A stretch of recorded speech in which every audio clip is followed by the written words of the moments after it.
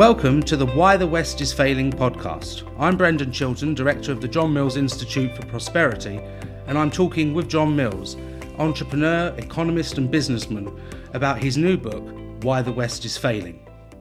The UK economy is in dire shape, facing a cost of living crisis and a looming recession. If we don't tackle this problem, living standards will continue to fall, and we won't be able to invest in our public services and pay for the costs of issues such as climate change and social care.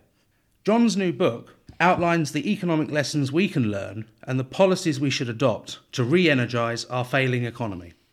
In this first episode, we will speak about the slow economic growth of Western nations, including our own, and inversely, the rise of the Eastern economies. Thanks, Brendan. Before we speak about policy making and how economic growth is sparked, what factors do you think have led to the slow economic growth of Western nations? Well, I think the really big problem that the Western nations have had is that they've allowed themselves to become uncompetitive with the East. The result is that manufacturing has decamped away from the West to Eastern nations. We've deindustrialized. Even as late as 1970, about 30% of our GDP, our national income, came from manufacturing. Now it's down to less than 10%. The problem is that most increases in living standards come from productivity increases in manufacturing. So the less manufacturing you have, the slower the rate of economic growth, and that's exactly the problem that we've got. As we've deindustrialized, the growth rate's gone down, and now we're in a situation where we've got barely enough economic growth to stop the economy actually contracting. Although actually over the next year or so it probably will go down quite considerably, and I'm not sure it's going to bounce back all that fast either. And John, do you think there's an appetite for the sort of changes that politicians need to adopt to get manufacturing back up? Is there that interest in Westminster now to revive manufacturing?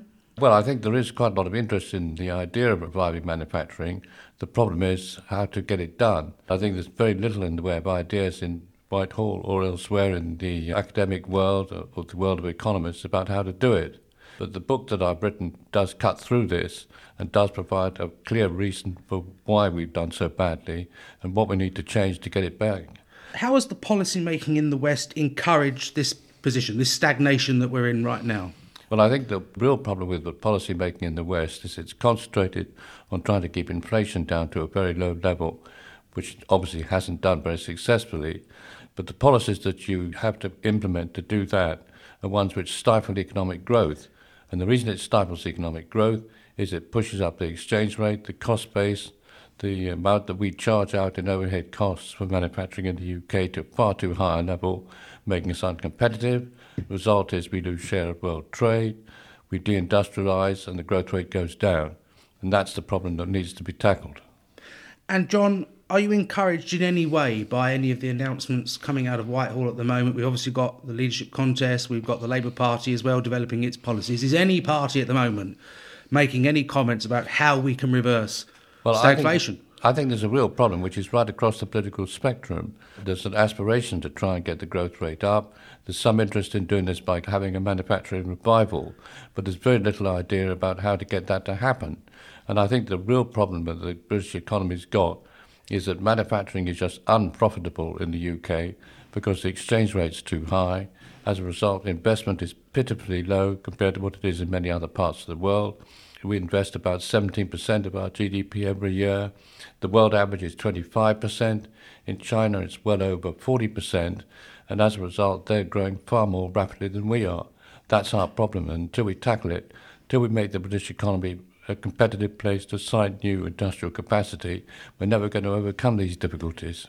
So, John, you've spoken a lot about investment and productivity. How do those two things interact to spark economic growth? Well, it's a question of what produces economic growth. Some of it comes from better education and training, more patient capital, infrastructure, that kind of thing, but actually very little, maybe 0.5% or 1% per annum at best. Most economic growth comes from investment, particularly in technology, mechanization, and the use of power. These are intrinsically things that tend to find their home in manufacturing. And this is why you need a reasonable proportion of GDP coming from manufacturing to achieve a reasonable growth rate.